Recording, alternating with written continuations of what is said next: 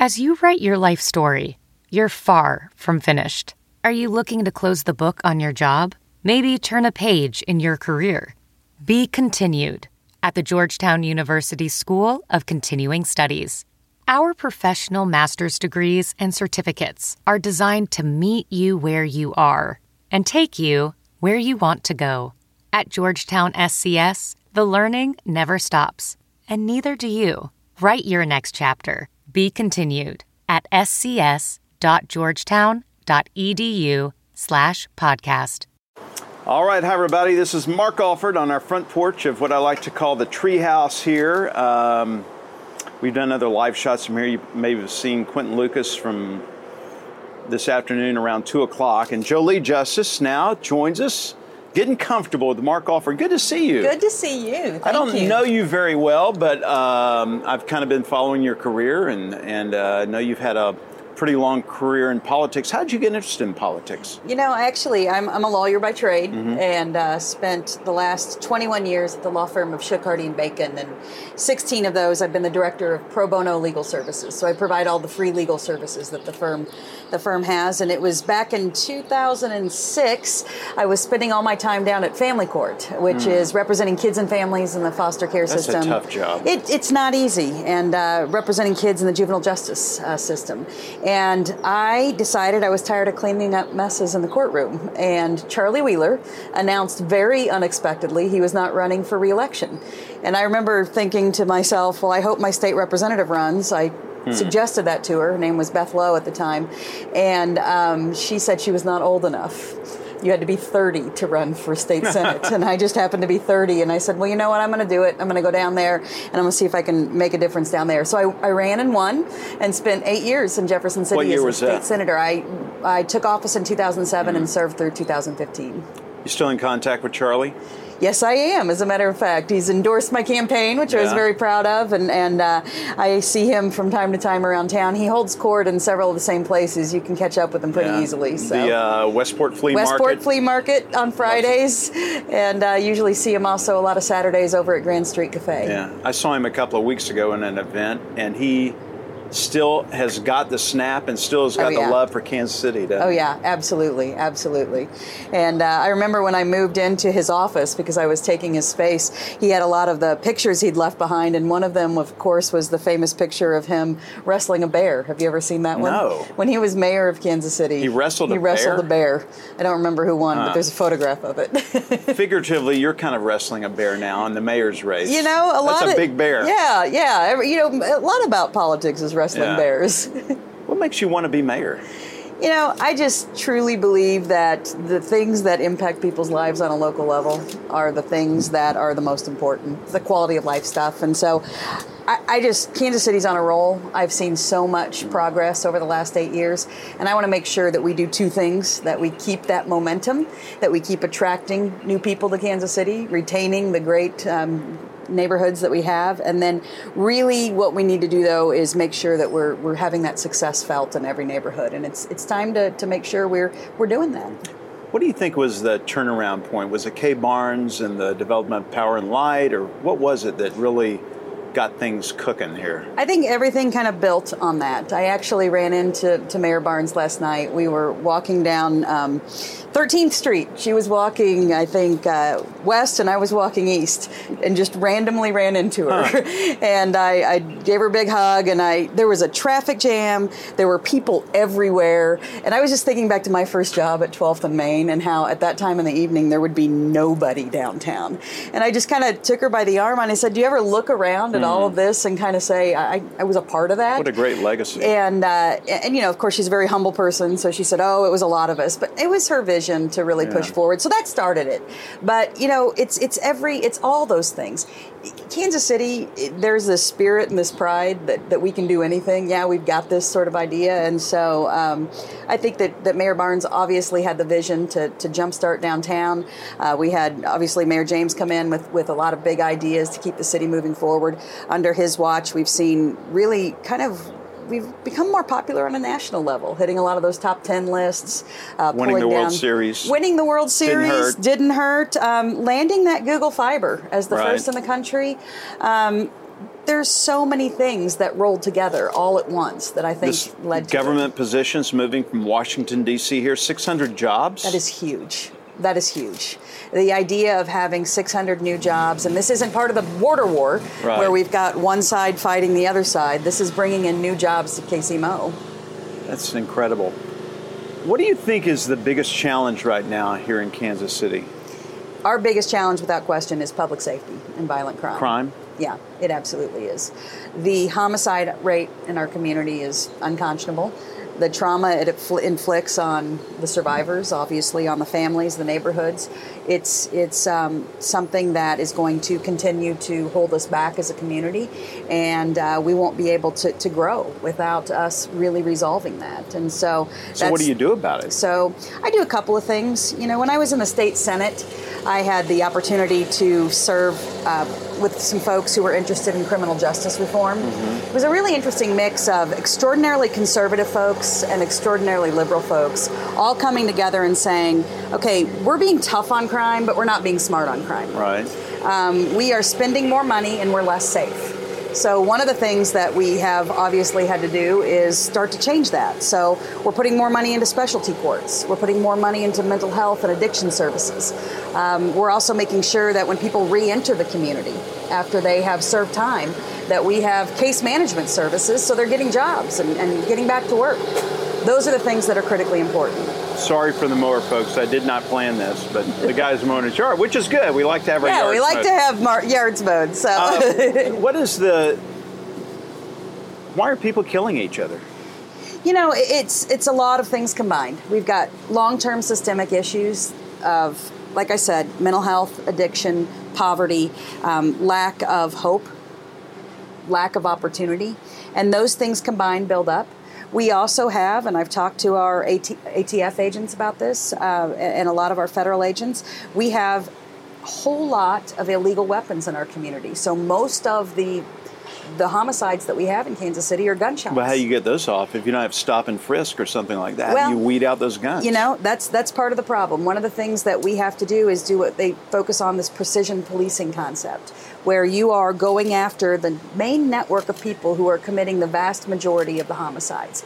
Now, not all of the homicides in Kansas City are coming out of the same network of individuals. But if you can go after and actually close cases against individuals who are part of, a network of repeated homicides and gunshot wounds, you're going to start to make a difference, and you're going to be able to get a lot of those guns off the street in the process. How much is it people not willing to come forward with information on something they know? That's a lot of it. It's absolutely a lot of it. Had a great conversation with our prosecutor, Jean Peters Baker, a couple weeks ago, and she was telling me that they're focusing some of their resources now on social services for victims of gunshot wounds. Because if you've been shot, there's a pretty good chance that you know who shot you.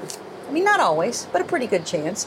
And so providing social services to those victims to help close those cases, that's also going to help the caseload that a lot of our police officers have right now. Let's talk about the airport. Yep. I'm going to jump around a little bit. You bet. There's a lot of people who weren't happy with how this whole thing went down. Felt like the City Hall wasn't really listening to them, that it kind of got pushed through, not illegally, but just not the way it should have happened, and it's kind of turned into this big mess.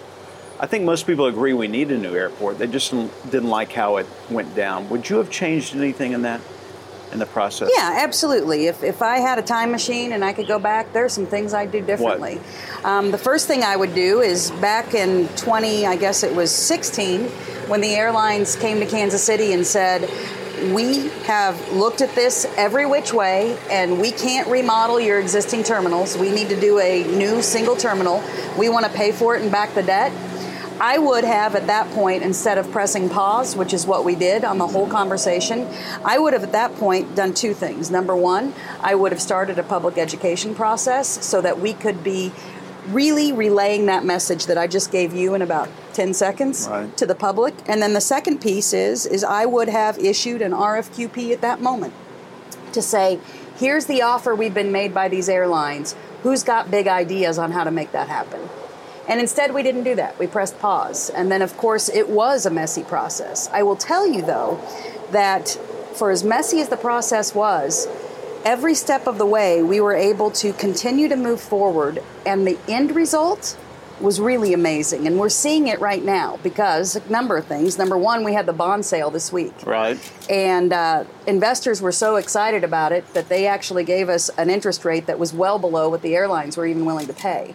So out of the gate, we're actually doing better on the project than we thought we would. We've got a development agreement because we worked so long on it that's really going to protect not just, the Kansas City, and make sure that we get what we promised. It's going to protect the airlines. It's going to protect the city to make sure that we're meeting deadlines. And we've got project controls in that I'm really excited about. And then the community benefits agreement was good too, because we're going to put men and women to work and local businesses to work, and that's what people wanted. So yes, it was a messy process. So when will we get on the first flight out of the new KCI, do you think? So right now we are shooting for the first quarter of 2023. As you know, we've landed the NFL draft shortly thereafter, and so we are making it very clear that we will have the airport open for that, and we are pushing hard to make sure that that happens. When they showed us the time frame of when they thought they could get it done, it was actually a little bit earlier into 2022, but no airline or aviation department wants to open a new airport during the Thanksgiving travel season. Yeah, that would be a huge mess. Another consideration point that people, I think, have been frustrated about is the Paseo Avenue, which is just down here in ML. The name change and how that went about. What's your take on that? Should it have been done differently? I wish that we could have had a citywide vote from the beginning. It seems to me that now that that's the space we're in, that's where we need to be. I ended up voting for the name change. Why? I had been at kind of in the point where I was listening to all sides. I have a district that actually does not have any part of the boulevard in my district whatsoever. And so I was listening to folks who have churches along the boulevard. I was listening to people all over the city who had opinions about it. Right. But at the end of the day, I had Congressman Cleaver come to me in about November of last year and said he thought he had a compromise, and could I be part of that compromise? And I guaranteed him and gave him my word that I'd vote for it. Why was he so much involved in it? He was trying to negotiate a compromise between the Parks Department, the people that were for it, and the people who were against it. And I thought we had that compromise, but unfortunately on the day of the vote, it changed.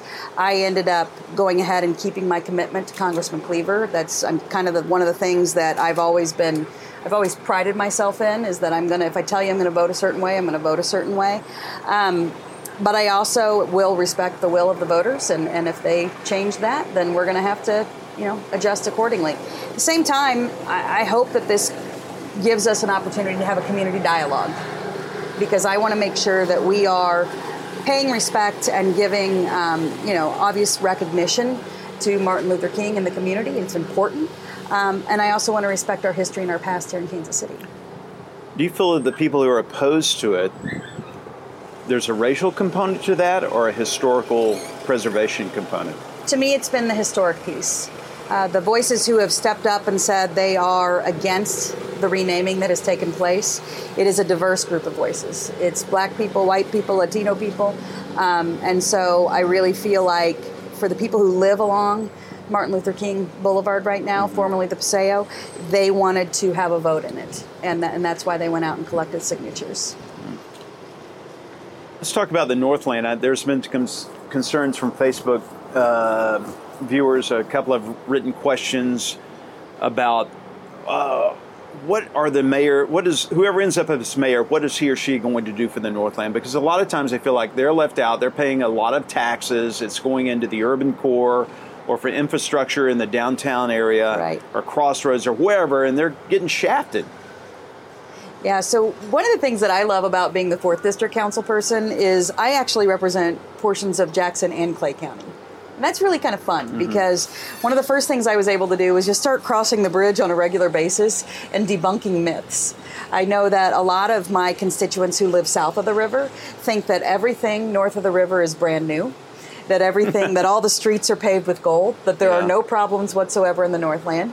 And I think people in the Northland, understandably so, feel like all of the money that they're paying into their taxes is going into the Southland, which isn't actually accurate either. We have a huge city. It's 319 square miles. And part of the trouble of any council person, mayor, city manager, or anybody is how do you balance all of that? And so one of the things that I have taken pure joy in is introducing neighborhood leaders from both sides of the river and having them tour each other's neighborhoods, because you really get a sense of, wow, I had no idea. I had a great opportunity to take a tour of a neighborhood in in Maple Park neighborhood is what it was in the Northland, and they were showing me some very distinct problems that they're having: vacant and abandoned properties, crime, significant infrastructure and flooding issues, no sidewalks. I mean, lots of very significant issues. And they had taken part in a program at the UMKC Center for Neighborhoods, where they had met a cohort of leaders from the east side of Kansas City, south of the river. And they actually started talking, and they said, you know what?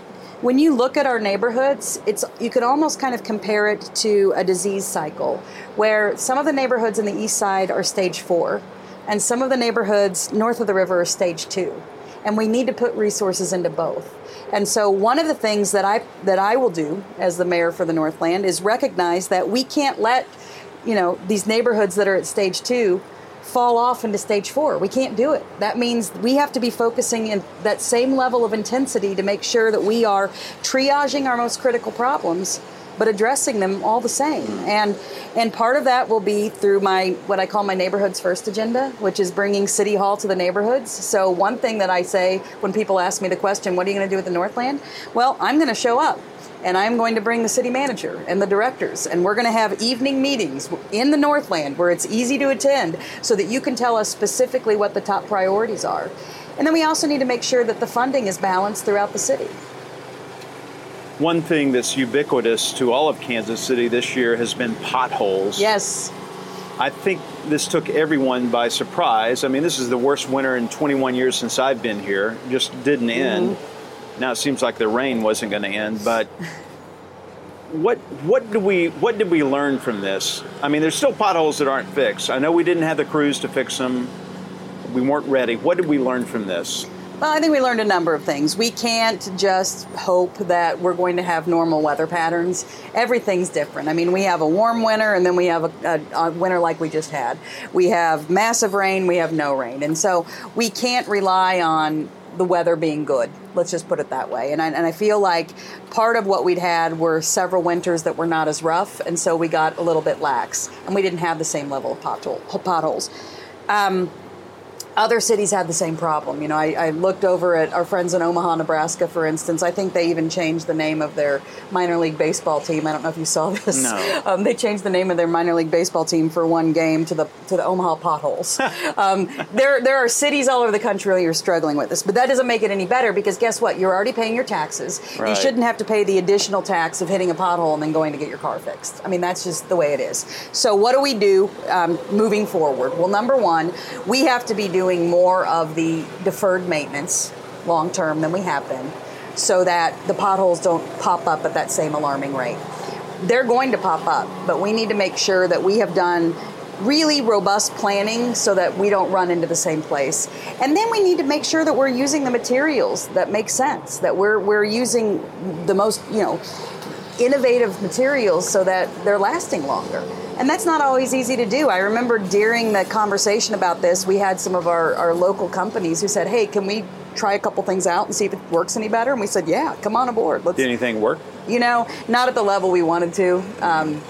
And those were kind of test sites. And as you may have heard, even in May alone, we still filled 17,000 potholes. So one thing, though, Mark, that's a little bit different about what I'm proposing in order to avoid this moving forward is we've got to be spending this money right. And I am proposing that we do things differently. And what I'm proposing is, and you can call it whatever you want, shorthand is Department of Transportation. And why am I proposing that? Because right now we have several different departments that are doing this work. Public Works.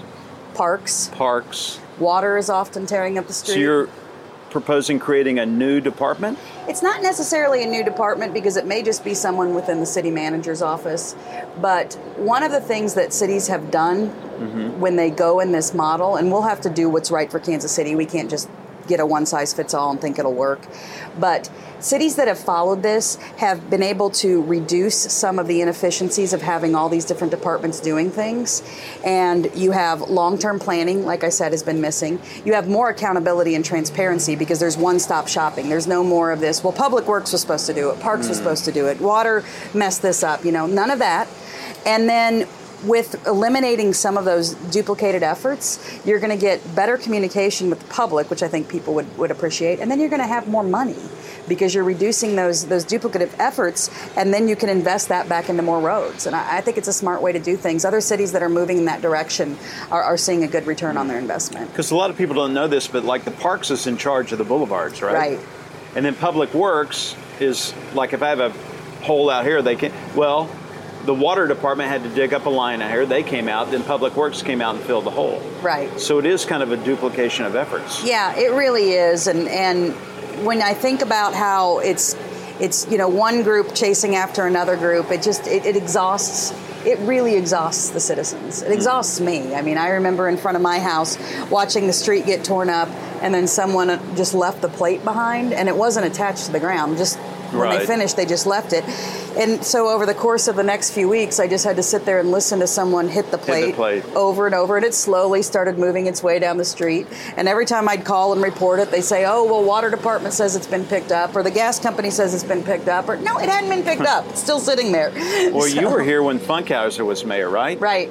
And he had this big initiative to let's get rid of the steel plates. This is ridiculous. Because we were becoming this, instead of the city of fountains, it was a city of steel plates. They were everywhere. Right. So that'd be nice to totally do away with that. When did you decide you were going to run for mayor? I think it was very early in my term as city council person. I mean, obviously we knew that Mayor James was not going to be... Did you go to him and tell him what you were going to do? To seek out his endorsement?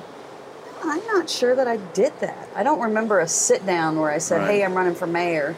But that was in your mind that you wanted to, that was your next step? Without question, one of the things that I had thought about even when I ran for council was, as what I'd like to do next is lead the city. And so that was, when I decided to leave the state politics and focus on local, that was always something that I looked at, yeah. So then when Jason Kander pops up and goes, hey, I'm going to run for mayor, that had to yeah, because he's got the name recognition. Right, yeah, and that was a tough one, and I was just reminiscing. It was a year ago this weekend when I first got wind that was happening, and I was frustrated. And one of the things that I did, as you know, is I sat down with him and had a conversation, and I asked him why he was running, and gave me a lot of the same reasons I've given you today. But at the same time, we have the same base. He obviously had, a following that was a whole lot larger than mine, the ability to raise the money necessary to win. And I quickly made the decision that I needed to put Kansas City first before my own political interest. And I thought, you know what, there's a good chance that we could run against each other, take away from each other's votes, and then someone that I didn't think was qualified would become mayor. And then, the other thing is I could lose, and then I wouldn't be there to make sure that we got the airport done right, that we did all those other things. And so I made the decision at that point to step back. Have you been in touch with him? I have. How's he doing? I have. I don't know if you saw, he had a national discussion last night. I didn't see that. On one of your competitors on NBC, Lester Holt, nationally. Okay, so good. It wasn't local. Okay, good. Yeah. Did an interview with him about his PTSD treatment, and so that was obviously a national conversation. But leading up to that, he and I have kept in touch. He has been really, really diligent about getting the services he needs for himself, but also taking care of his son and really being a dad. Wow. Father's Day is coming up too. Who's a hero in your life? When you were growing up, it was like, I want to be like them.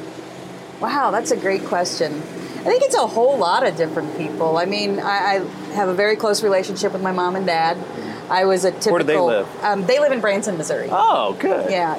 You go to see the ball knobbers sometimes? I have never, that's an odd thing about me. I've never seen the ball knobbers. Okay.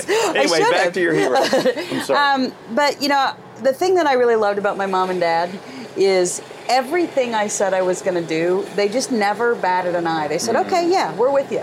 So, I could be the second string JV basketball player, and they are going to every single one of my games to watch me ride the bench. When I announced I was going to play soccer and no one in our family knew anything about soccer, this is when I was in third grade, I signed my dad up to be the coach, and he did it just because he wanted to support me. I think that was a big deal. I don't know if I've ever told you this. I wanted to be a broadcast journalist. Was my big thing. Yeah, and so my college degree is in radio and television. I didn't know and that. My first 7 years before I went to law school was as a radio newscaster. And who was it in broadcasting that you wanted to emulate? It was Tom Brokaw. As a matter of fact, I was looking recently at my high school yearbook, and on the back, my mom and dad, they buy an ad, congratulations or whatever, and it says, "Look out, Tom Brokaw." Which I thought was interesting because I don't ever remember saying I wanted to do that. How come you didn't do that? Well, I spent 7 years in radio, and when I had been in the business for 7 years, I remember my dad asked me if I wanted to come work at his law firm on a side job. I'd been in the same radio station off and on for 7 years along with some others, and I had just gotten a raise to $6 an hour. I didn't have health insurance. I didn't have any days off. I didn't have any paid vacation or 401k or any of that. And so he offered me this kind of job making like $6.50 an hour. The starting pay at McDonald's was $6.50 an hour, and I thought, all right, I'll do that. And I really fell in love with the law after that. So, what do you like about law? It is probably that problem-solving thing that I just love. I love someone to come and say, here's an issue. How do we fix this? And then figuring out what tools are out there to make it happen. So I think that really was part of it. If you become mayor, you're going to have a whole new city council. How do you lead? I mean, it's a strong city manager form of government, but how do you lead a city council into a vision that you've created? I think it's a number of things. Because it is a city manager form of government, and because passing policies means that you've got to get to 7 votes, right? That's how you pass anything, because there's 13 And you get one. And I get one. And so one of the first things I would do is sit down with each council member, and I've been watching all the campaigns, and then of course I've served with some of the folks who'll be returning, and saying, what are your priorities? What do you want to see? So that we can all be working towards shared priorities and not working in different directions. But then also really just meeting people where they are. When I got elected to the state Senate, a lot of people were saying, okay, how are you, Jolie, a Democrat, going to go down to Jefferson City, where you're going to be in the minority party, and actually get anything accomplished? And I was able to accomplish a lot because the first thing I did was reach out to my colleagues, regardless of where they lived or what their party affiliation was, and just get to know them. And what are your priorities? Kind of like the Tip O'Neill approach. Well, yeah, and the reality is we have a whole lot more in common than we have that sets us apart. Are there big issues differences between Republicans and Democrats? Of course there are. Absolutely. And there were times where we did not agree. But to a person, the people I served with have always said, she tells the truth, she's passionate about the things she's passionate about, and we could always trust her one of the things that would crack me up is they'd come to me and they'd say, look, we've got this thing that we really need help with. Will you go out there and stop this thing that has come from our side of the aisle? And I said, okay, let me get this straight. You want me to go out and stop something that is, someone in your party is supporting? Yeah, because it's just gone a little too far, that sort of thing. And so working to try to meet in the middle was important. I also learned very quickly that when I went to a lot of my colleagues, even the most conservative colleagues, and I said, hey, can you be with me on that? They would just say, no, I can't, but here's something I can be with you on, and try to get things accomplished that way. So it was helpful. When you look at what's going on in politics today, Washington in particular, you're wincing. I know. Your blood pressure's shooting. You see it. Isn't that sad? Yeah. I don't care what party you're in. It's just like... Right. I don't know. Yeah, the thing that frustrated me is when I was in Jefferson City, which wasn't even that long ago. I was there from 2007 to 2015. My closest friends were Republicans. We had dinner together every night. They're the people I still, work with on a, basis across the state that I'm, when we go on family vacations, we go to their home, they come to ours, that sort of thing. And it wasn't because we always voted together, but we respected each other, and we had that. What happened to that? I don't know. It just went. You know what? I do know. I know part of it is through the constant change in kind of how we do redistricting. We have created districts where you have to be far left to get out of a Democratic district and far right to get out of a Republican district. And so in the primaries, you are electing people who are diametrically opposed. And so then you get down to Jefferson City or to Washington, D.C., and there's no common ground because there's none of that middle space. Well, that's the state legislature's fault. They set the boundaries, right? Yeah. Well, I mean, actually, the last set of boundaries when it comes to the state came from and this was kind of interesting. I don't even know if you know this about me. It was a panel of 5 Republicans and 5 Democrats, and they drew the boundaries. And it was under, though, Governor Nixon was the one who appointed them. At the end of the day, they ended up making a map that moved my district across the state. So for my last 2 years in the Senate, I represented Callaway, Audrain, Monroe, Montgomery, Warren, and Lincoln counties. So I was elected by the people of Kansas City, but I represented people in very conservative part of the state. And one of my favorite, you know what, it was actually great. It was great because I would leave Jeff City on Fridays and I'd go to one of my counties and I'd meet with the school boards and the superintendents and the economic development folks and, do all those things. And inevitably you're at the fish fry afterwards or whatever you go to and they look at you and you're like, you're not so bad. And I'd say, you're not so bad either. Because it really, a lot of our priorities were the same. Yeah. We were not going to agree on... I don't think you should use that for a campaign slogan. Jolie Justice, she's not so bad. But what it showed is even though we weren't going to agree on implementing the Affordable Care Act, or we weren't going to agree on, insert the hot button issue here, we all cared about high-paying jobs for our constituents. I remember the number one priority the year that I was first moved over into that district for Kansas City was an angel investor tax credit so that entrepreneurs could have tax credits. Kansas has. Yeah. So that was the number one priority for Kansas City, Missouri, and I was carrying that bill in Jeff City. It was also the number one priority for Montgomery County, Missouri, because they had done a lot of economic development in their county, and they wanted more of those tools available as well. So, I mean, there were ways we could meet in the middle. So you told me that when you got elected to city council, you already had in your mind the mayor's the next step. If you become mayor of Kansas City, what's the next step after that? There is no next step. Now, I say that, and I remember when Congressman Cleaver finished up as mayor, he came and spoke at our law firm, and he was talking about politics and all of these different things. And I remember him saying, if I ever run for office again, I'm clearly smoking crack. You need to tell me to step away and all this sort of thing. And it wasn't long after that where, he stepped up and ran again. And I remember seeing him, and I said, Reverend, you said. And he said, I know. I will tell you this. I am at a point in my life where this is what I've been working towards. This is it? This is what I want.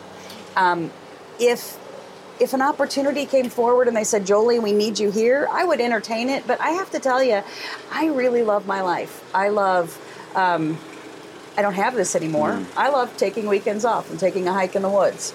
I love... Why don't you do that anymore, though? What'd you say? You don't do that anymore? I mean, not on the campaign trail. Well, yeah, now. But I mean, we'll have to reinstate that. What we've done to supplement that, just so you know, is first during the primary, we took a walk across the city.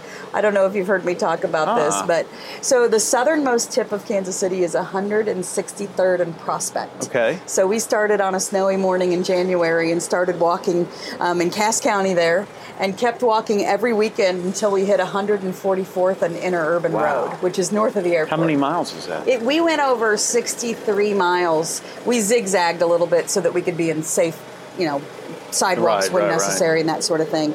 But yeah, so it was about the 63-mile hike. And then since the primary was over, we've been doing neighborhood walks. So, I mean, tomorrow I think we've got 2 or 3 Same on Sunday, where I meet neighborhood leaders. We have a little conversation like this on the porch or inside, and then we go out and we just tour the neighborhood. And they show me the potholes and the sidewalks and the flooding.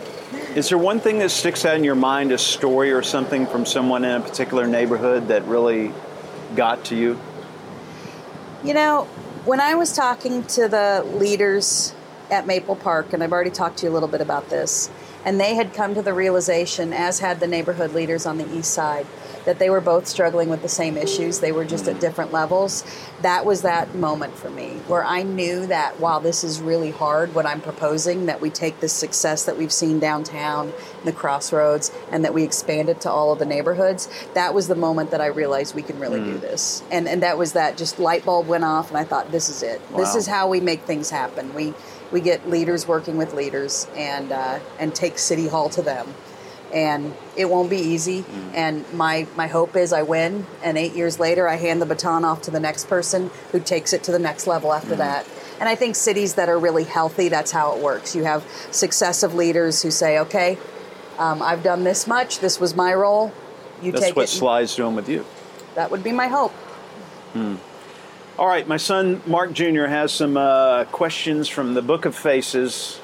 Can I ask my question? Yeah, ask yours first. He asked Quentin this. So I'm an artist in Kansas City. In the Crossroads Arts District. I've been there since 2013, off and on. I've seen it change a lot. First Fridays has always been a really big part of the Crossroads, and the Crossroads really built on artists. Artists Right. really started that district. I have some friends who sell their stuff on the street, like many others do. Well, the CCA, which has kind of taken over control of the First Fridays district, has now started charging artists to have booth fees, going around with a cop demanding that these artists pay a $25 fee, which isn't a lot, but to a young artist can mean a big chunk of profits. So how are we going to keep the Crossroads Arts District art-centered? There's a lot of artists being pushed out, Right. being priced out. How are we going to keep it an arts district? Because I personally am very invested into it, and I want to continue to see the art development. Right. I didn't know that about the charging artists. I know that from time to time we have conversations about how big the First Fridays has become, and we've had to talk about what we're going to do with the food trucks and where Right. the food trucks are going to go and all of this sort of thing. It seems to me like has there been an attempt with the CCA to sit down and have a dialogue about coming up with kind of a plan for how we can do all of this at the same time? I mean, I don't want to be disparaging, but the CCA has really taken control, and there are certain people who are property owners who are involved who really have spearheaded their own initiatives without necessarily the say of ourselves. We're part of the CCA, but not as active as others. Okay. But it seems to be a few people who have kind of taken control over this. Well, one of the models that I do, and this always is the hardest way to do things, and this is one of the biggest differences, by the way, between me and Mayor James, is when I run into a neighborhood issue like this, I bring the most kind of polarizing voices to the table and try to have a two-way dialogue about seeing where we can meet in the middle on this. And so that would be the first thought that pops into my head is, does it make sense to have sort of a mediated conversation? I don't mean to be too formal, but where we all talk about what the Crossroads means to everybody and how what we're talking about impacts all the different visitors. It's kind of I'm not saying that it's reached this level, but it's kind of a conflict resolution technique. Mm-hmm. We do it with neighborhood accountability boards, where everybody comes in and talks about how one person's action or one group's action is really negatively or positively impacting others. And so really trying to come up with a solution to that. I think additionally, one of the things that's been really great to me as an elected official is I've always been able to talk about my support of the arts, and I've always backed it up with sort of the return on investment piece. I can make the economic case for the arts easily. What I wasn't talking about, though, was the artists themselves, basically, and really talking about the importance of making sure that we are, as we continue to see prices grow and on rents, on studio spaces, as we continue to see people displaced and then moving into neighborhoods where artists are also fearful they're going to be displacing local residents who've lived there for years. So how do we make sure that we are coming up with innovative programs that are helping not just cultural institutions or events, but also the artists themselves? And one of the things we've talked about is possibly allowing our 1% for the Arts program to be used for more than just public infrastructure. And is it time for it to go to 2% of the arts? I don't know. I don't know if that's a thing. But also, too, with the 1%, and sorry to sidetrack, but no, the you're 1%, fine. too, is open to a lot of artists, and a lot of times these public works are actually outside artists who are applying for these public grants, too. So how are we going to keep it more local? Yeah, so what I meant was, like, instead of using the 1% of the arts for just making public art in a public infrastructure project, which I think is important. Also talking about, could we use these funds for programming that actually helps artists that are from Kansas City, Missouri? Because that's not a way we can use it right now. But when I see, for instance, that we're building a new salt shack, and it's going to be let's say, a new what? Salt shack to store salt. Oh. So it's a $500,000 salt shack. How do you put art on that? Well, that's why exactly do you need right. art on that? Exactly. So why wouldn't that 1% in particular, go rather than else? finding something else to put it into publicly, why couldn't we put it into a fund that's supporting local artists? A lot of people watching may not know that there was a bridge down here built over Brush Creek, and every time a public infrastructure project is built, 1% of the total cost of the project has to go into art for that project. And so when you go across here along the Paseo or MLK across Brush Creek, you'll notice there's fancy lights and there's some artistic design to the bridge. And it's that 1% that's been mandated by the city, which is to encourage artistic endeavor. Right. And I think that has been used fantastically in some of those type of things. But if you're doing a storage shed on a salt. maintenance base, or if you're, where no one is ever going to see it, wouldn't it be great if we could use those funds instead, not just to find another project within that department? So that's Public Works, for instance. And I'm not saying Public Works doesn't need arts, but I mean, is there a way to use that money for artists instead of actual art? Any other questions from Facebook? Yes, Jesse E. Jackson asks, what about the homeless population? We didn't talk about that with Quentin. I've been out feeding the homeless with Scott Lemaster, and I don't know, he has a Taken to the Streets nonprofit. He feeds 250 homeless twice a week here in Kansas City. And I've been out there and I've seen the issues. A lot of it's mental health, a lot of it's veterans, a lot of it's people who don't want to have the structure of a city union mission, and they got a lot of rules. It's a religious organization, and so people don't want to abide by the rules for whatever reason. We have a big homeless population here, not like San Francisco, but how would you address the homeless situation here? One of the things that we've done on the west side with some success that I would like to see ramped up is for those homeless camps that are on our public parks properties is doing... Like Case Park is one. Case Park is one, and we have dealt with this on the west side significantly off of Beardsley Road. Yeah. And one of the things that we did is, if you've been in the community serving, then you know what it's like at a lot of the homeless camps, and you've seen what we're dealing with. And so what happens is that it starts to become a dangerous situation for the men and women who are living in the camp because of public health issues. It also starts to become a dangerous situation for those people who have houses around the homeless camp, because crime does inevitably increase, and trash and all of the other things that come with it. So we actually, when things get to a point where we need to clean the camp out, we do a very holistic thing where we take in social workers and just do good old-fashioned social work fairs. And we try to meet and help individuals where they are and say, okay, what is the number one thing that you need in order to not live in this specific camp?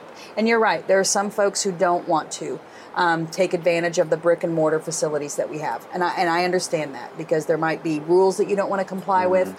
I met a man who had been so attacked by bed bugs that he spent over a week in Truman Medical Center with an allergic reaction to that. And that was from one night in a homeless shelter. So he said, I'm not going back. I don't care. And so what we were able to do is every weekend we said, we're going to be moving you out in a month, but every weekend we're going to be here offering services. And we had people take us up on it. We had people accept we had people accept a room at a nursing facility because that individual was so sick that he needed to be in an assisted facility. We had one guy who said, you know what, I'm just ready to go home, and I'm from North Carolina. And so we, got him to the point where he was able to call his family, and then we were able to purchase him a ticket to go home. Those are some of the things we're doing. That's just the short-term type solution, though. We're going to have to continue to invest in mental health and addiction services.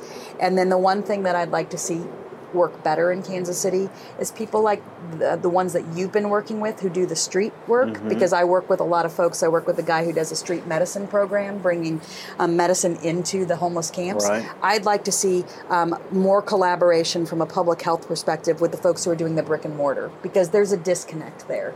And there are people who don't want to go to homeless shelters for very understandable reasons. So how do we make sure we're providing services that assist everyone? So you get Rex Archer involved and that sort of thing? I would like to see that, yeah. Can I tangent from that too? Yes.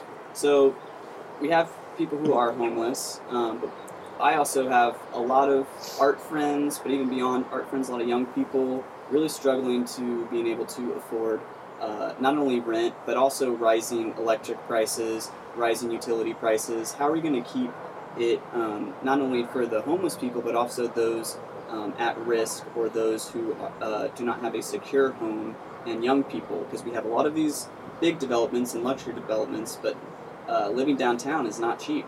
No, it is not cheap. And there are pockets of places downtown where you can still possibly afford to live, but they're very in demand, hard to get into, and increasingly we're having to see people move further and further out, and that's not the kind of city that I want. I want everybody to be able to live, frankly, where they want to live, but if you're going to live further out, we don't have transportation options that bring people into the jobs and bring people in.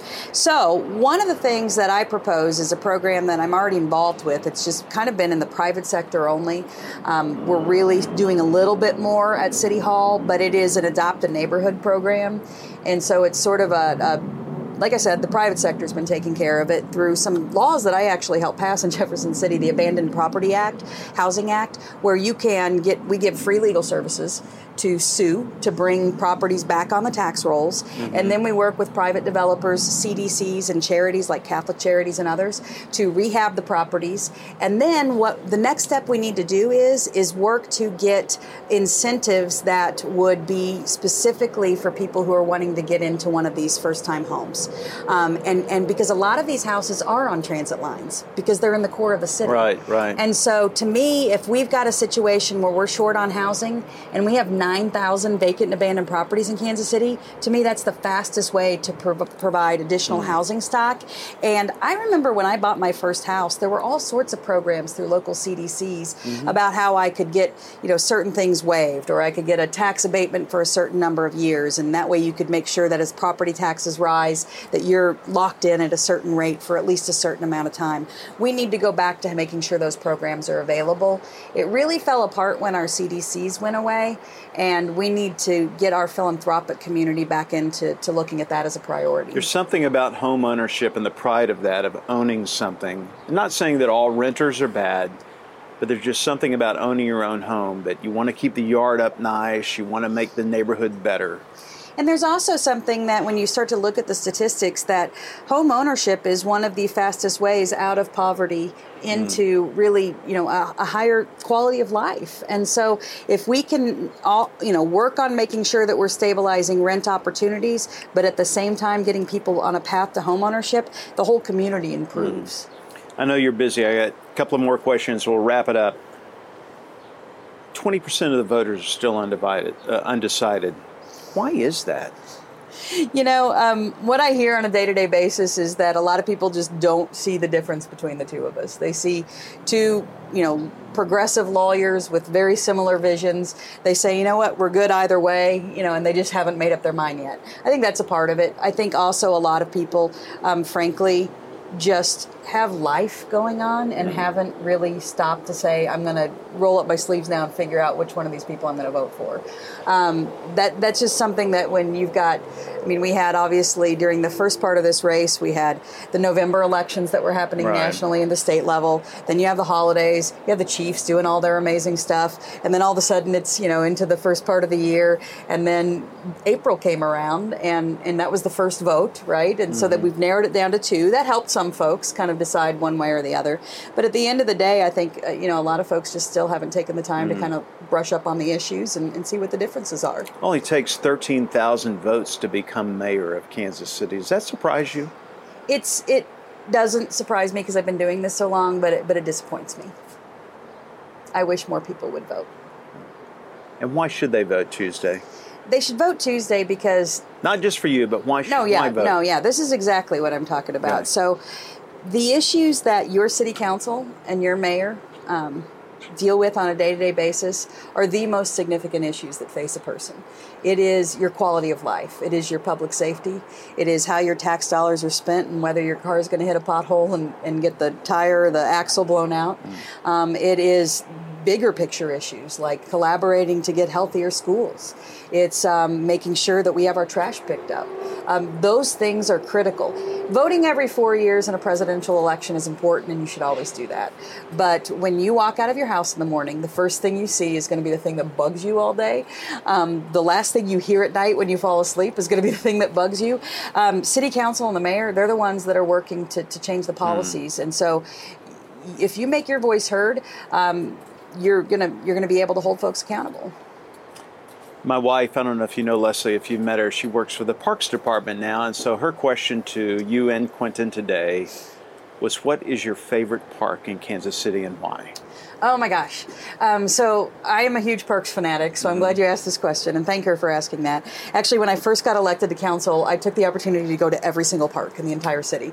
240 parks? Yes, and my poor wife has to do this with me. I told you we went through the Sunday hike thing. Right. We started out by just parks with trails, and then we expanded, and then I just had to check off every list. We did the same thing with the Missouri State Parks. We did all 88 of those over the course of a year and a half across the entire state. Have you been on the Katy Trail? Oh, yeah, okay. Absolutely.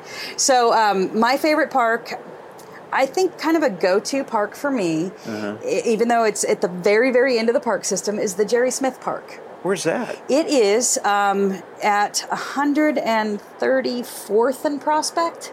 Way down there. Yeah, and so here's the cool thing about it. It is the only reclaimed prairie in all of Jackson County. And the reason I love this park is that every time of the year is a little bit different. So in the winter, it's nice to just go out and kind of have the quiet, walk around the park system there. But then in the spring, sometimes they'll do a controlled burn, which is always fascinating to watch. In the summer, they've got all the native grasses with all of the birds and the pollinators and everything going. The fall is gorgeous. I don't know what these trees are called, but the ones that make the big green things. The horse apples. Yeah, they're huge, right? They've got a technical name, but I call them horse apples. Yeah, and so those are everywhere, which is fascinating. Is the name of it. Okay, yeah, so I love preserved prairies because of the native grasses and the plants, and there's a nice walking trail. So, that's probably a go-to one for me, just when I want to get out and do that sort of thing. What are you going to do if Tuesday doesn't turn out good for you? I'm going to go down to Jerry Smith Park and take a walk. Well, then come get a job at Fox. You get back in broadcasting. Sounds good. We need another lawyer. John Holt's a lawyer. I did not know that. Yeah. I did not know that. Yeah. Well, my degree was in radio and television, so I should probably try to use it at some point in my life. Come fill in on the morning show. Jolie, so good to meet you. It's great to get meet to know you. I'm honored that you came on my front porch and took time out. Thank you for hosting. You're a fabulous host. One more question yes. for the people. So young people who don't know where their voting place is or where to vote or if they're registered, how can they find out? Absolutely. So the quickest way, because we have 4 different counties, is to go to the Missouri Secretary of State website. But I will say this, if you live in Kansas City south of the river, it's faster to go to kceb.org, which is KansasCityElectionBoard.org. If you live north of the river, there are you can go to the Clay County website or the Platte County website, but there is one-stop shopping at the Missouri Secretary of State website. So get out and vote this Tuesday. I would love to see at least 30,000 people vote in the mayoral election. That would break last cycle. That would be fun, wouldn't it?